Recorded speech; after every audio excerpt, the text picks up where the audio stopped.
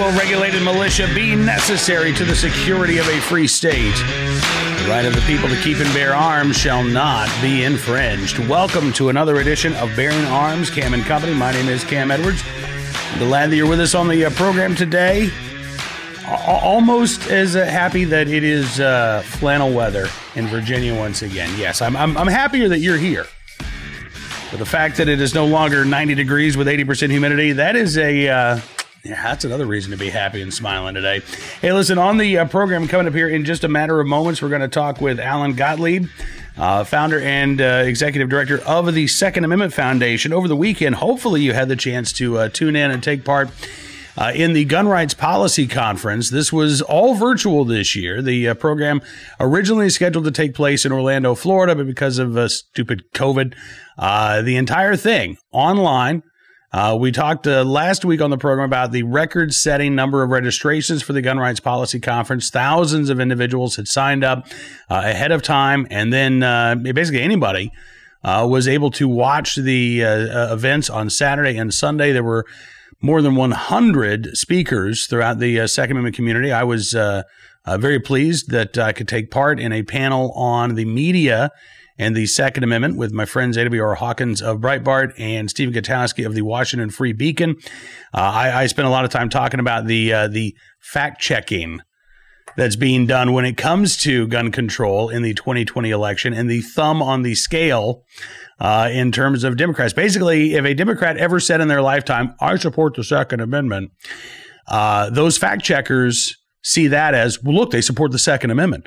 Doesn't matter how many gun control bills that they've filed. Doesn't matter what they've called for in terms of restricting our right to keep and bear arms. As long as they have mouthed support for the Second Amendment without ever defining what that support actually looks like, that's good enough for the fact checkers. But that was just one of many panel discussions. And again, here to talk about the Gun Rights Policy Conference and hopefully what gun owners have taken away from this amazing event. Alan Gottlieb of the Second Amendment Foundation joined me. Take a look and a listen. Alan, thanks so much for coming on the program, sir. It's good talking with you today. Always a pleasure to be with you, Cam. And congratulations on a very successful Gun Rights Policy Conference. I know that, China and Mother Nature threw us a curveball here with COVID. This was the first event that this was entirely online, but this was just an amazing weekend for Second Amendment advocates. Congratulations.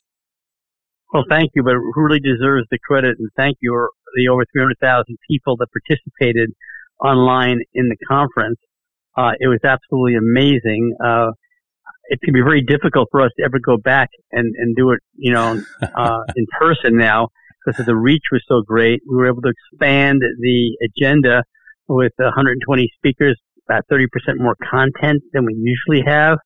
It was amazing, and we still were able to interact personally a little bit because there's a number of Zoom chat rooms going on, as well as chat on Facebook and on YouTube. So the bottom line is that I think we may have to stay virtual. We haven't made a final decision yet, but the reach was so great, and it was so cool.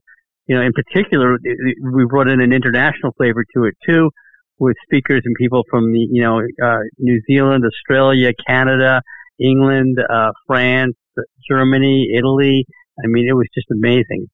That is really incredible. And you talk about, again, the benefits to doing this entirely remotely. Yes, you do miss the in-person visits and getting a chance to catch up with folks. But as you say, the benefits of being able to expand that reach and to bring in folks, frankly, to talk who likely would not have been able to make the trip to Orlando had this been held in person.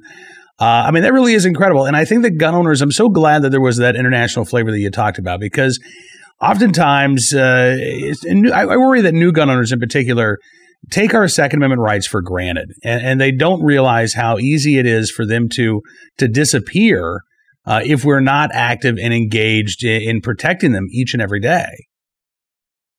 That was definitely true, and some of the stories and examples given around the globe, I think, woke up a lot of Americans who watched it. So that was really one of the good takeaways. One of the other great takeaways was the fact that virtually every speaker referenced how important the upcoming elections are going to be. And that was a really good sign for the engagement of gun owners in the election cycle. that made me feel good too, warmed my heart as well.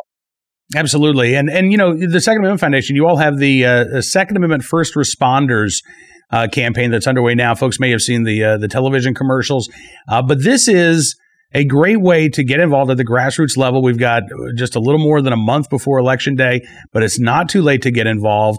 And if folks sign up and they become a Second Amendment First Responder, I mean, they can make an impact in this election in November.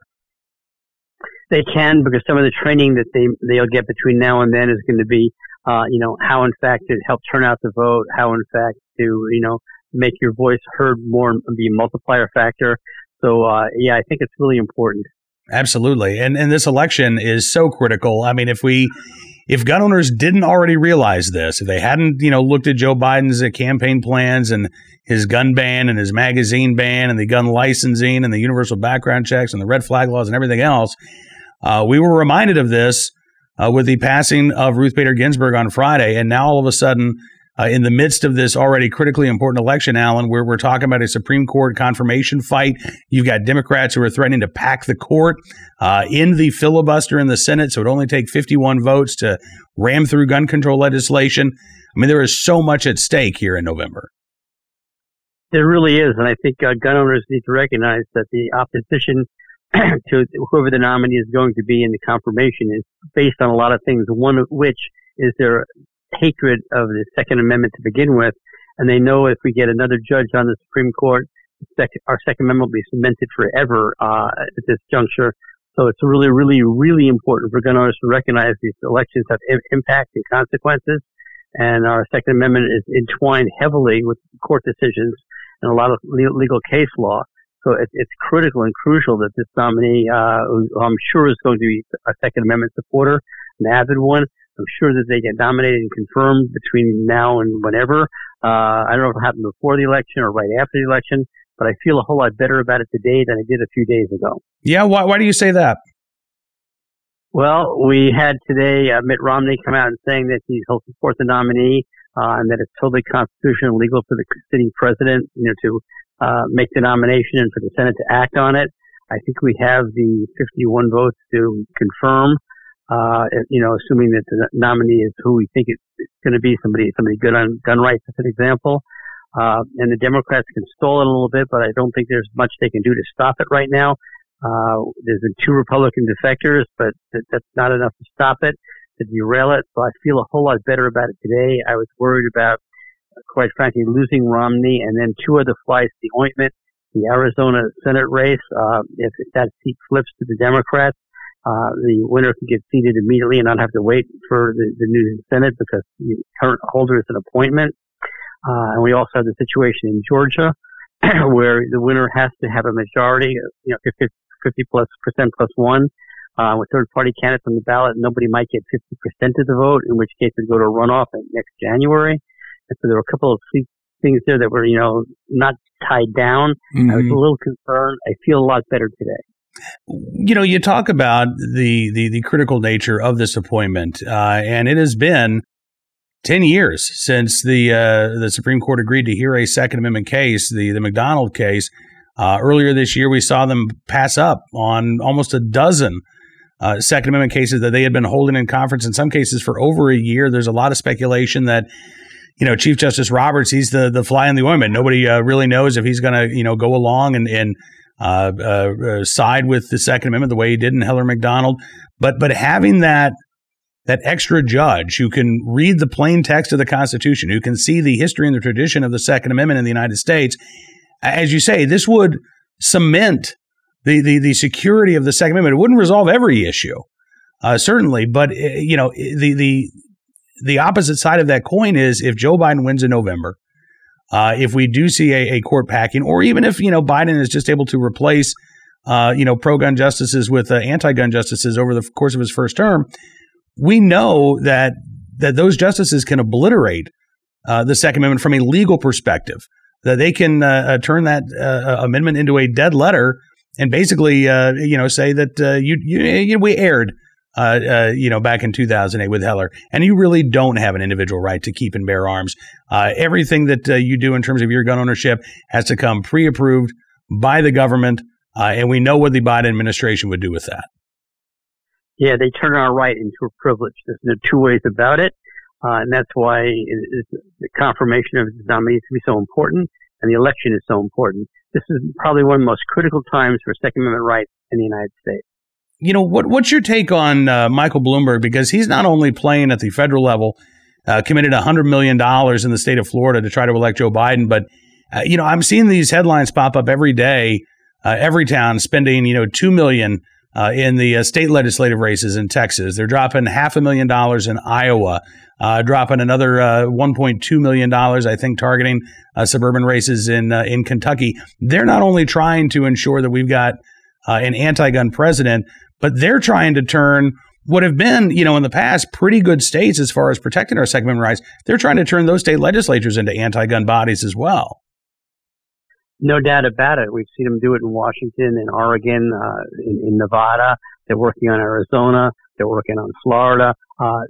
This money, unfortunately, Bloomberg's billions of dollars is really having an impact. None of us, all the gun rights groups together, our budgets don't come anywhere near what he is spending against us.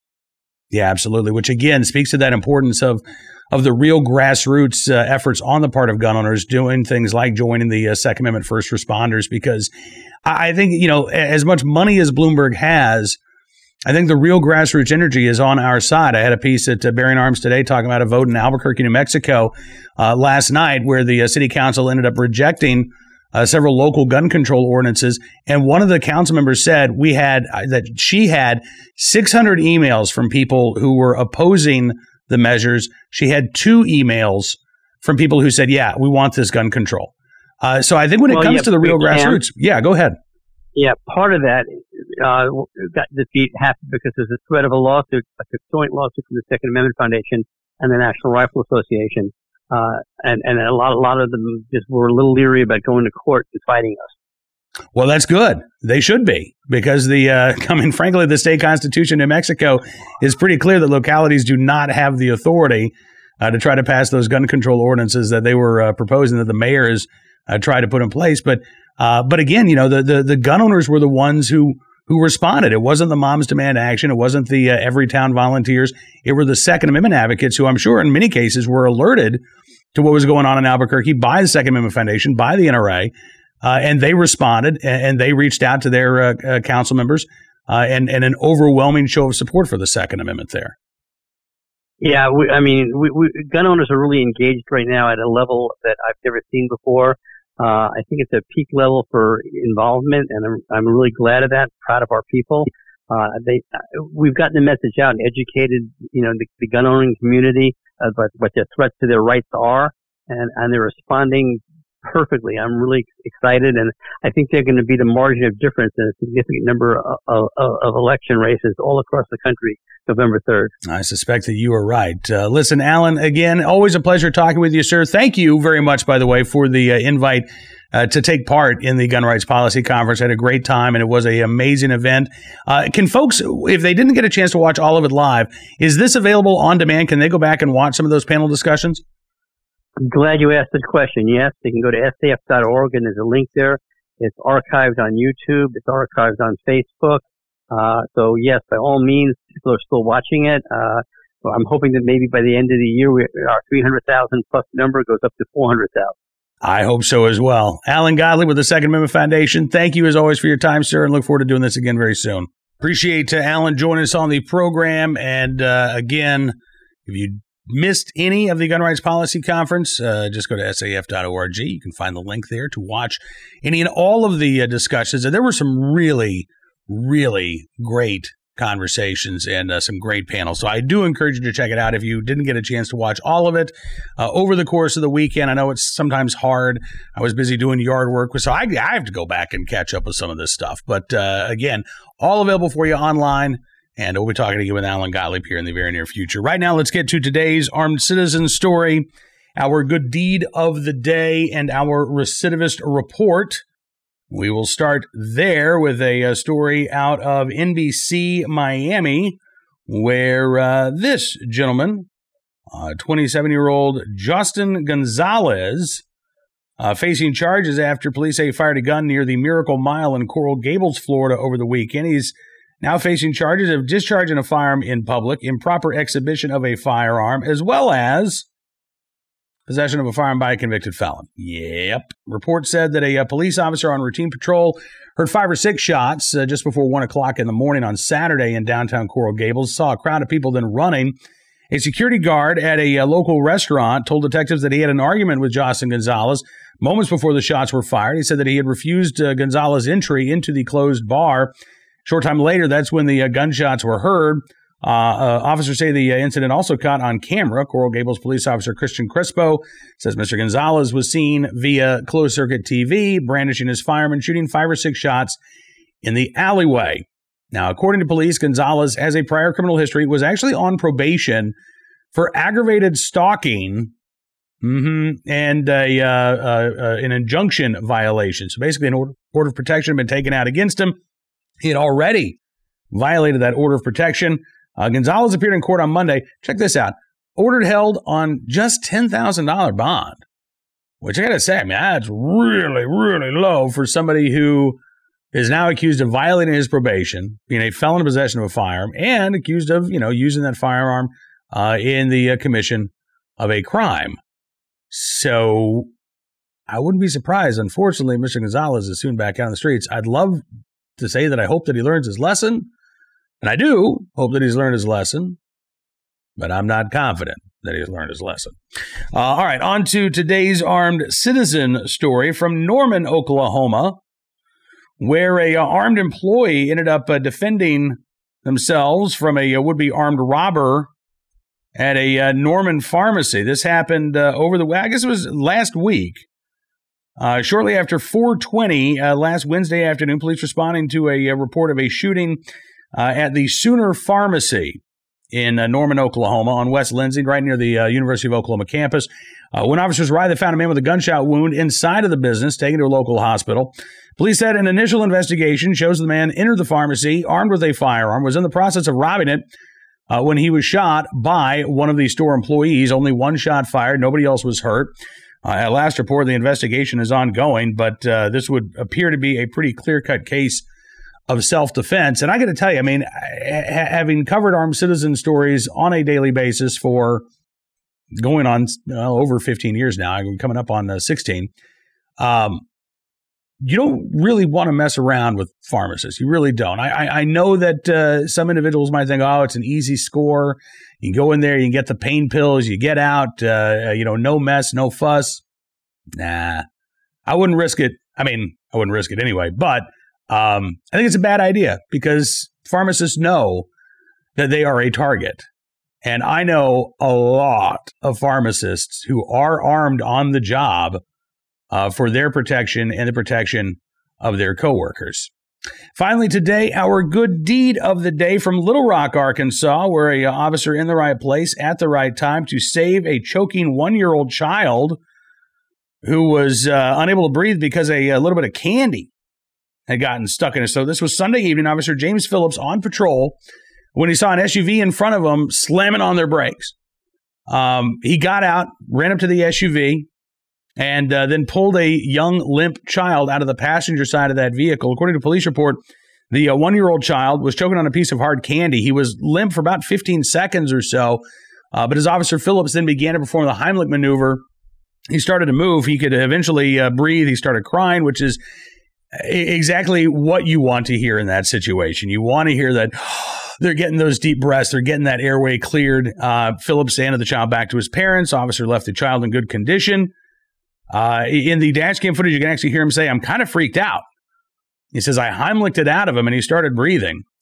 I'd be a little freaked out too. Your adrenaline's running at that point, right? I mean, you're facing that situation. You're just on patrol. You go from not speeding wise, but you go from 0 to 60 in the span of a second.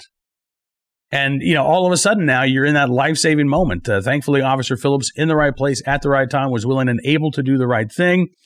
He's been with the Little Rock Police Department for 7 years. Normally a Northwest Community Resource Officer. He's actually working as part of a weekend task force trying to cut down on violent crime there in Little Rock, Arkansas. But again, in the right place at the right time to save a life. Officer James Phillips, we thank you, sir, for your very, very good deed. That is all the time we've got for you on this edition of Bearing Arms Cam & Company. I want to thank you for being a part of the program as always. Don't forget, you can subscribe to Town Hall Media at YouTube, and that way you'll never miss a program. You can also subscribe via Spotify, SoundCloud, Stitcher, however you get your podcast. If you just want the audio version of Bearing Arms Cam & Company, that way you can take us on the go. You don't have to be attached to your computer or your smartphone. You can just set it and listen as you're driving down the road. However you get the program, we certainly do appreciate it. We will be back tomorrow with more of the latest Second Amendment news and information. Don't forget to check out BearingArms.com throughout the day. I've got a story more on that vote in Albuquerque that went down to defeat last night. That's good news for gun owners. Also a piece on the amateur authoritarians of Portland. Yeah, the mob taking to the streets of residential neighborhoods. This is going to end badly. But Portland Mayor Ted Wheeler seems unwilling or unable to do anything to try to stop it. Those stories and more at Bearing Arms. We'll be updating the site throughout the day with more of the latest Second Amendment news and information from across the nation. Until we talk again, be well, be safe, be free. We'll see you soon with another edition of Bearing Arms Cam & Company.